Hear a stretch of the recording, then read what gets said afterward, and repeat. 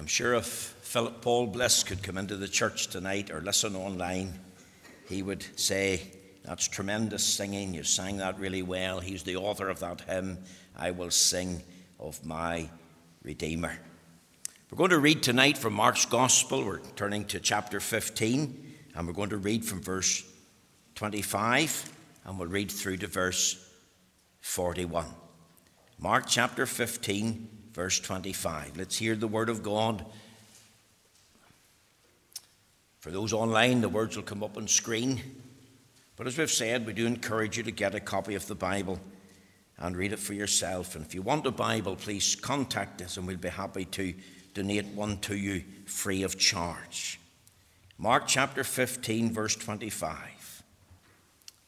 And it was the third hour, and they crucified him. And the superscription of his accusation was written over the King of the Jews. And with him they crucified two thieves, the one on his right hand and the other on his left. And the scripture was fulfilled which saith, and he was numbered with the transgressors.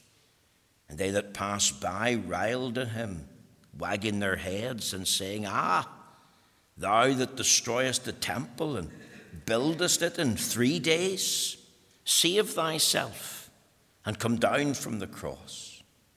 Likewise also the chief priests mocking said among themselves with the scribes, "He saved others, himself he cannot save.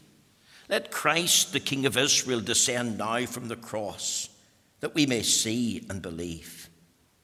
And they that were crucified with him reviled him. And when the 6th hour was come, there was darkness over the whole land until the 9th hour. And at the 9th hour Jesus cried with a loud voice, saying, "Eloi, Eloi, lama sabachthani," which is being interpreted, my God, why hast thou forsaken me?" And some of them that stood by, when they heard it, said, "Behold, he calleth Elias." And one ran and filled a sponge full of vinegar and put it on a reed and gave him to drink, saying, "Let alone, let us see whether Elias will come to take him down." And Jesus cried with a loud voice and gave up the ghost. And the veil of the temple was rent in twain from the top to the bottom. And when the centurion which stood over against him saw that he so cried out and gave up the ghost, he said, "Truly this man was the Son of God." There were also women looking on afar off, among whom was Mary Magdalene, and Mary the mother of James the Less, and of Joses, and Salome, who also, when he was in Galilee, followed him and ministered unto them, and many other women which came up with him unto Jerusalem. Now my text tonight is taken from Mark chapter 15 and in the verse 39.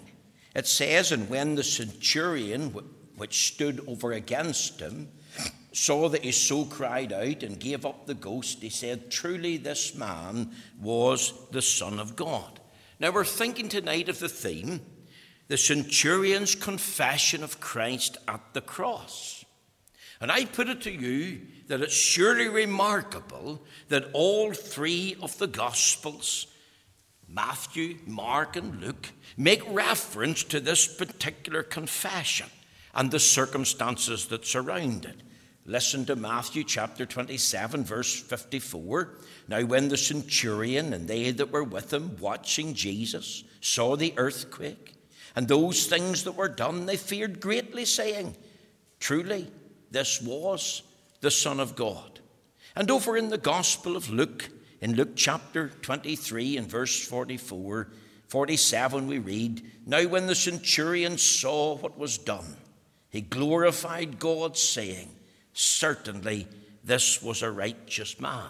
Now, what I'm saying is this: when you combine these three witnesses together, you get a very clear picture of the personal conversion of the centurion and his powerful confession regarding the person of Christ. Now, I want you to think of the facts. They are clear, they are plain, they are straightforward. This man was suddenly converted And then he was moved to confess Christ in a way that exonerated Christ, in a way that brought glory and honor to his name. Think of these words: truly, this man was the Son of God. And I was thinking, surely out of the many hundreds of testimonies inside Scripture and beyond Scripture, we could say that this man's conversion, this man's confession, stands out as a highly significant conversion and confession. Remember, I don't believe that anyone really expected conversions to take place at the time of Christ's crucifixion. Nobody had that in their mind. But yet, when we read the Scriptures, you've got the conversion of the thief on the cross, and you've got the conversion of this very man, whom the Bible doesn't name, just calls him the centurion. But he was the man who was overseeing the crucifixion. He was the man in charge. He was the man that led Christ and the soldiers to the cross at Calvary. And yet there, before the cross, this man was converted and he was moved to confess Christ before men. Now, a few thoughts for the next few minutes. I want you to think of a confession that was truthful. I want you to think of what the Roman centurion said. If you look at our text, Mark chapter 15, and in the verse 39, think of what he said. Truly, this man was the Son of God. Now that's remarkable, because when you add in what Luke said in Luke 23 and 47, he said, certainly this was a righteous man. Now, what's he doing? He's confessing two things about Christ. One, he's a righteous man. And then he says, truly this man, thinking of this righteous man, was the Son of God. You see, it was beyond all reasonable doubt. This man, the man in the middle tree, this bleeding figure whom is being crucified, he's a righteous man. And this man is none other than the Son of God. You see, the centurion, I believe, was given a clear revelation of the sinless, spotless righteousness of Christ, and that Christ was also the eternal Son of God. Here's a revelation, a remarkable revelation of the true person of Christ, and it's revealed to him. He is taught this as he stands at the cross. Now, this is wonderful, because you know what? This, I believe, was a rebuttal against the wicked crowd. They have ridiculed his sonship. And if we were to read Matthew chapter 27, verses 39 to 43, one of the things that the crowd said against him, for he said, I am the Son of God. And of course, the enemies of Christ reviled him, focusing primarily on his eternal sonship. You see, the devil hates the eternal sonship of Christ. He knows who he is. Remember, he said in one of his temptations in Matthew chapter 4, if thou be the Son of God, cast thyself down. If thou be. It was an element of doubt. Are you sure you are who you are? You see, these people at the cross, they're mocking. They're deriding Christ. They're behaving in a scornful fashion. And here's the devil, I believe, at the back of the crowd, moving them as leaders and priests in a final onslaught, as it were, still opposed to Christ, using the very same words, if thou be, for he said, I am the Son of God. But you know what? God had a man there. A man at the cross. And what did he witness to? He witnessed to the sinlessness of Christ. Truly, this was a righteous man. And he witnesses to his eternal sonship. Truly, this man was the Son of God. Isn't it wonderful that this man was suddenly converted? And this man superbly confesses Christ. He raised his voice. Wasn't easy. This is probably one of the hardest things this centurion ever did. And yet this centurion was used by the Lord, and his words are recorded in 3 of the Gospels. Maybe you live or work or are being educated in a place where Christ is being denied. And he's held up to mockery and ridicule and scorn. And his person and work is denied. God is you there as a witness. And if you're converted to Christ, then part of your role in that wonderful position of being converted is to testify of him. Because God never leaves himself without a witness. Are you speaking up, speaking out, or are you a silent witness? A confession that was truthful. I want you to think of something else. This was a confession that I believe was very thoughtful. I want you to think of the person who uttered it. If you look again at our text, it says, and when the centurion. All 3 of the Gospels, Matthew and Luke, also mention the words the centurion. He's not named. Now, who is the centurion? Well, he's a soldier in the Roman army. But he's not just any soldier. He's the actual man in charge of the soldiers at the crucifixion scene. Here's the man, I believe, who executed the crucifixion. Because the centurion, according to the Roman historian Flavius Josephus, he had 100 men under him. He'd certainly no less than 80. He'd no more than 120. Roughly about 100 men. So he's a military man. He's in a position of leadership. Here's a man who's used to giving orders. A man with power to inflict the most barbaric cruelty as carrying out a crucifixion. And if Flavius Josephus is right, there's 30,000 crucifixions took place during the Roman occupation of the land of Israel. This man, I have no doubt, would have proved himself in the battlefield. A man who could take charge of a situation, a man who could give commands, a man who could command the respect of men, a man who was responsible for the men under his charge, a man that was answerable, we believe, to Pontius Pilate, who was answerable to Julius Caesar. He had a very important position. But I want to tell you tonight, this man was a pagan. This man was a Roman centurion. He worshipped many gods. He was probably polytheistic, which Rome believed in all the gods of the world. And if you worship all the gods of the world, you'll eventually be worshipping the right one. But this man was also a hardened sinner. He had been guilty of many sins. Think of gluttony, lust, theft, drunkenness, gambling. Didn't the soldiers gamble under the foot of the cross for the clothes of Christ? Been guilty of immorality. Certainly guilty of barbarity and cruelty. And here he is at the cross. Why is he there? He's given the job of crucifying Christ. And there the soldiers are satisfying the wickedness of their heart as they carry out their duties. Think of the person who uttered this word. Also think not only of his person, but think of his perniciousness.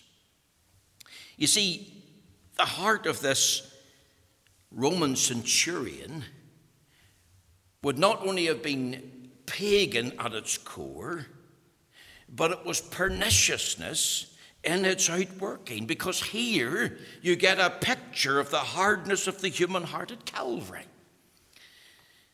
Someone has said, this is to do with a preacher, that all he needed for any individual to be converted was 15 minutes with any man or woman, and he had the power of persuasion to convince them to be converted.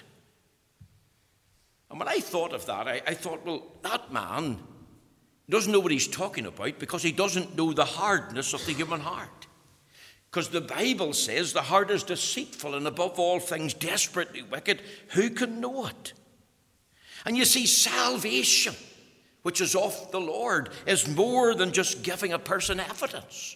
I can give you all the evidence you want. It's more than presenting a winsome 4-point or 5-point outline or plan. It's more than even standing at the cross, witnessing the actual crucifixion scene. Could you picture that?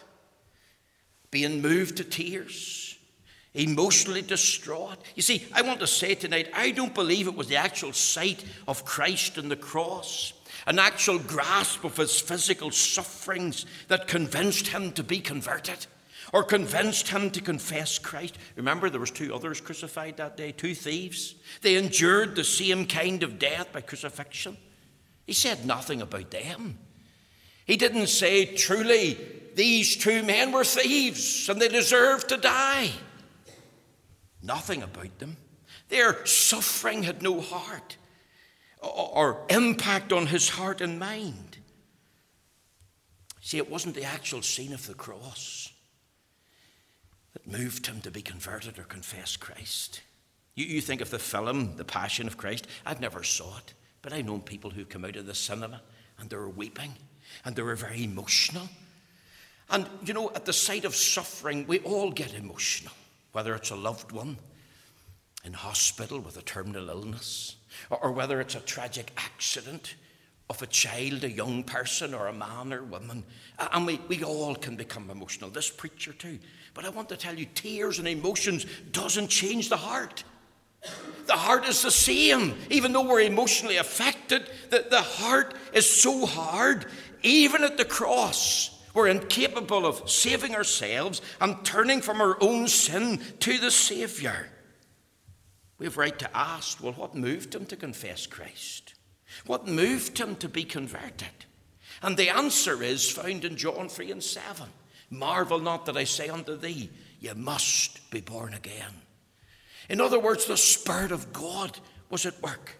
And the Spirit of God would have used means, as he does use means, to speak to this man and awaken his conscience and teach him who Christ is. You see, it was revealed to him who Christ is. Truly a righteous man, the Son of God.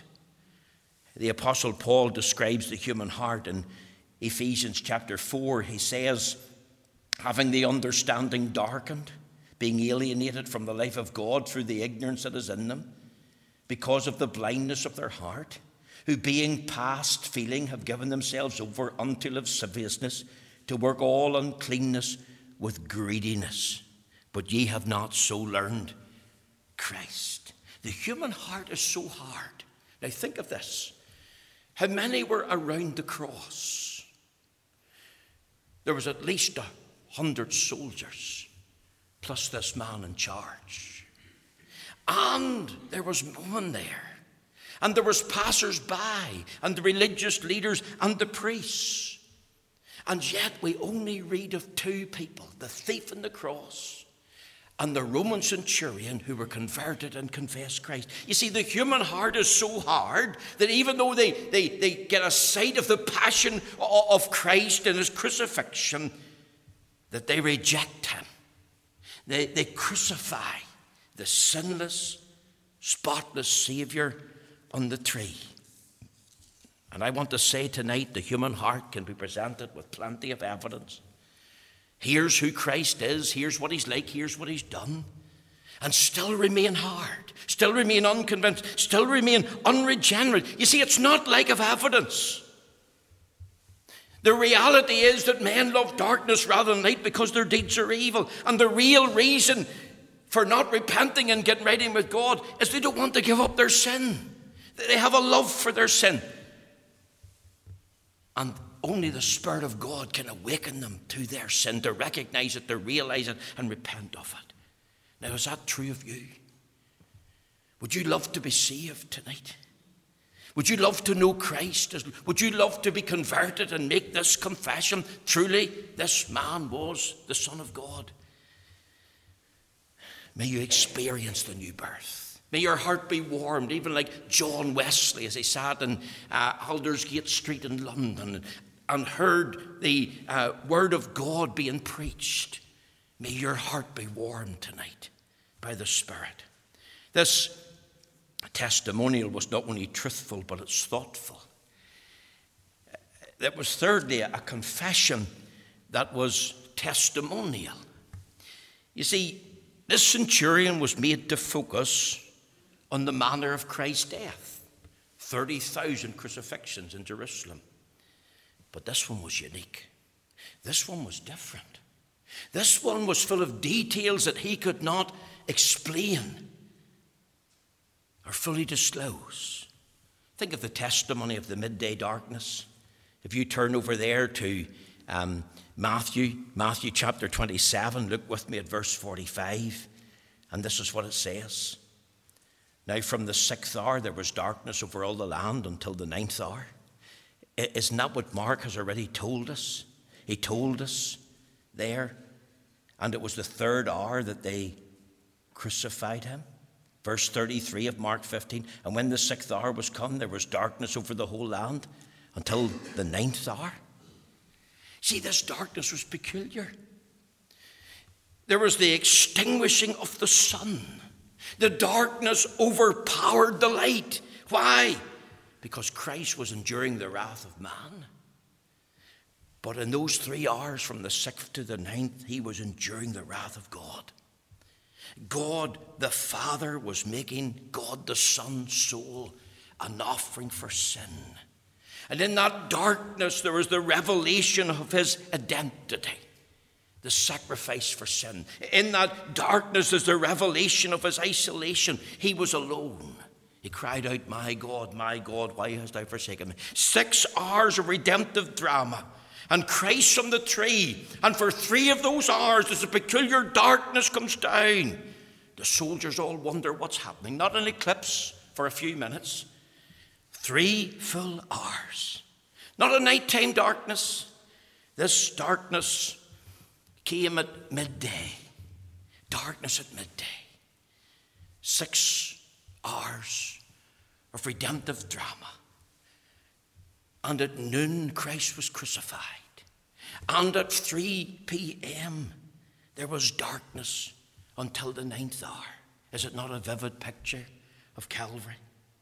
Notice that it was over all the land. Matthew 27, verse 45. Not only Judea, but Jerusalem, the land of Israel. God was at work, blocking out the sun's light. Why? So he could do his wrath work upon Christ, making his soul an offering for sin. Not only peculiar darkness, but portrayed darkness. It reflected the dark sufferings of Christ. It was oppressive. It was gloomy. It was awful. Isaac Watts said, well might the sun in darkness hide and shut his glories in when the incarnate maker dies for man, the creature's sin. There's a second testimony, the testimony of the torn veil. Matthew chapter 27 and verse 51.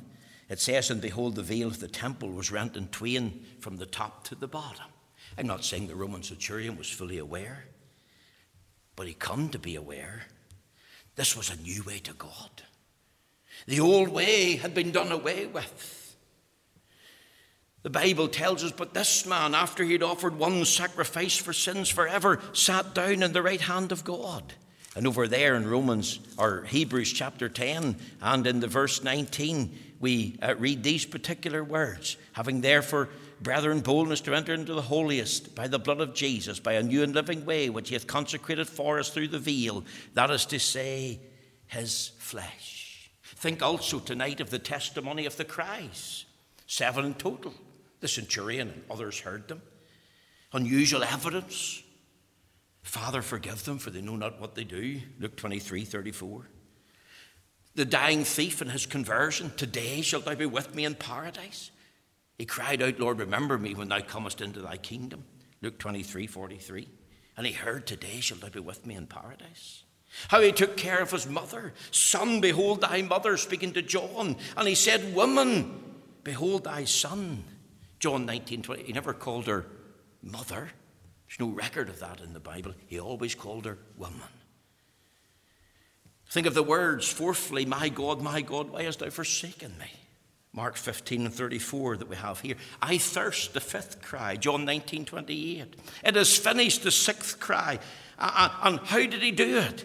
If you look at our text, it tells us there in Mark chapter 15. And the centurion which stood over against him saw that he so cried out. And what did he cry? He cried out, "It is finished." If you look at verse 34, it says, "And at the 9th hour Jesus cried with a loud voice." You see, here's the point. It was the voice of a trumpet. It was very unusual for somebody who was being crucified. And then seventhly, he said, "Father, into thy hands I commend my spirit." Luke 23:46. The centurion had listened to the mocking cries. He saved others. Himself he cannot save. Maybe he thought, well, who are they? How were they saved? What is this being saved all about? The thief on the cross, remember me, and given the assurance, today shall thou be with me in paradise. There's also the testimony of the title. This is Jesus of Nazareth, the King of the Jews, in 3 languages. The testimony of Christ's power. On the cross he had unusual strength. He had power right up until the end. He was in complete control. There was nothing glaring here.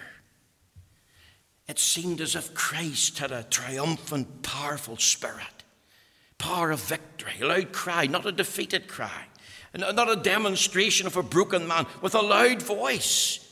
Strong, supreme, as a king, as a Lord who dies in power and victory. Strength to the end. See, remember, he was defeating sin.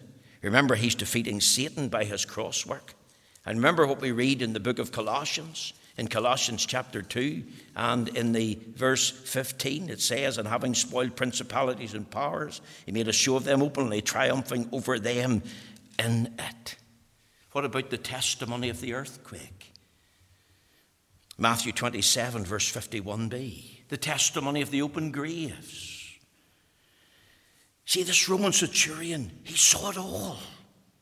He witnessed it. It was unique. What a testimony. You see, let me make it clear, the life of Christ was not taken from him. It was not forced.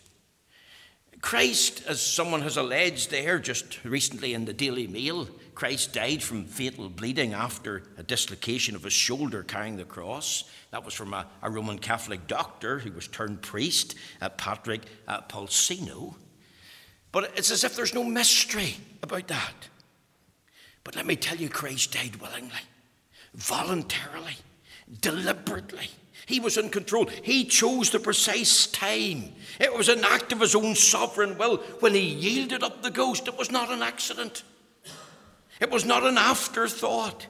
It was the outworking of the eternal power of God to save his people by Christ's once and for all sacrifice for sin.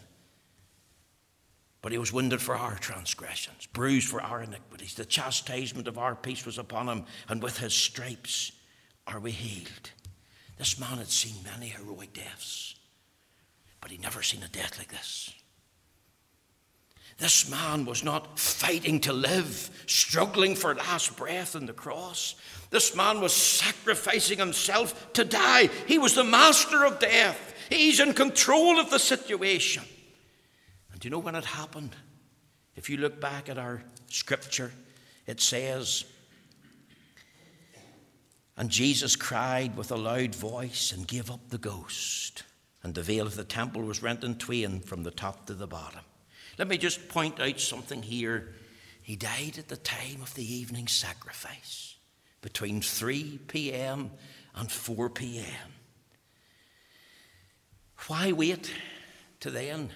Because that's the time of the evening sacrifice. Remember, this was Passover. The Paschal lamb would have been put to death by the priest in the temple. And at the same time, the Paschal lamb was being put to death. Christ, the Passover lamb, the Lamb of God, which taketh away the sin of the world. He voluntarily, willingly, deliberately chose to die on behalf of his people. He had power to take his life. He had power given to him by the Father. No man took it from him. You see, this confessional was testimonial. And lastly, this testimony was transformable. This man needed to be saved. He's a pagan with a hard heart. And the wonderful thing is, this man come to realize the Son of God as a righteous man, gave his life for sinners, shed his blood to make a sacrifice to satisfy the wrath of God. And I want to say tonight, that's the only ground in which you can be saved. The ground of the person and work of Christ. Christ shedding his blood. Christ satisfying the Father. Christ appeasing the wrath of God. Christ in a once and for all sacrifice for sin. And how many focus on the cross, focus on Calvary, even focus on Christ, and they talk about his death, but they never get to the heart of substitution. He took my place and died for me. They never get to the heart that this man was a surety. He was paying the debt that we couldn't pay to the broken law, for we had broken the law. We're all sinners. This man was offering himself as a sacrifice once and for all for sin. This man was a sin bearer who bore our sins in his own body on the tree, the one who died the just for the unjust, that he might bring us to God. You see, many focus on Christ and they forget he's dying as a Saviour. That's why he was born. That's why he came into the world. He says, for the Son of Man has come to seek and to save that which is lost. Lost sinners with pagan ideas and hard hearts and living without God and living in rebellion. Can I say tonight as we finish, if you ever want to be in heaven, and if I said to the children, put your hand up if you want to go to heaven, I'm sure every child would put their hand up. If I said to the young people, well, I'm sure most of them would put their hand up. Yes, we want to be assured of heaven, want to be guaranteed of going there. But let me tell you this, and I say it in love, you'll never ever be in heaven apart from Christ. Apart from trusting in him. Apart from realizing your need of him. Apart from reception of him. Do you know him? Have you received him? Is he your Lord and Savior? Remember the Bible says, but as many as received him, to them give he power to become the sons of God. If you see his death on the cross as nothing else but an expression of God's love, then you've missed the point. It does demonstrate and commends God's love. But remember it says, but God commended his love toward us, and while we were yet sinners, Christ died for us. That means his death wasn't a payment for sin. He, Son of God, gave his life, shed his blood, made a sacrifice to satisfy the wrath of God. And on the basis of that atoning sacrifice, we can be gloriously brought to know Christ. And we can be converted and make this confession. Truly, this was the Son of God. This confession was transformable. Do you see tonight how truthful it was? Do you see how thought-provoking it actually is? Who uttered it? And what his heart was like? Can you see and hear the testimony of this unusual detail about this significant death? Do you realize it's transformable? So I asked you this question. Have you ever made this confession? Truly this man is the Son of God. You'll only do it if you have a new heart and convert it. But I commend this, the conversion and confession of the centurion to you. And I pray the Lord will give us grace and understanding as we think of these things.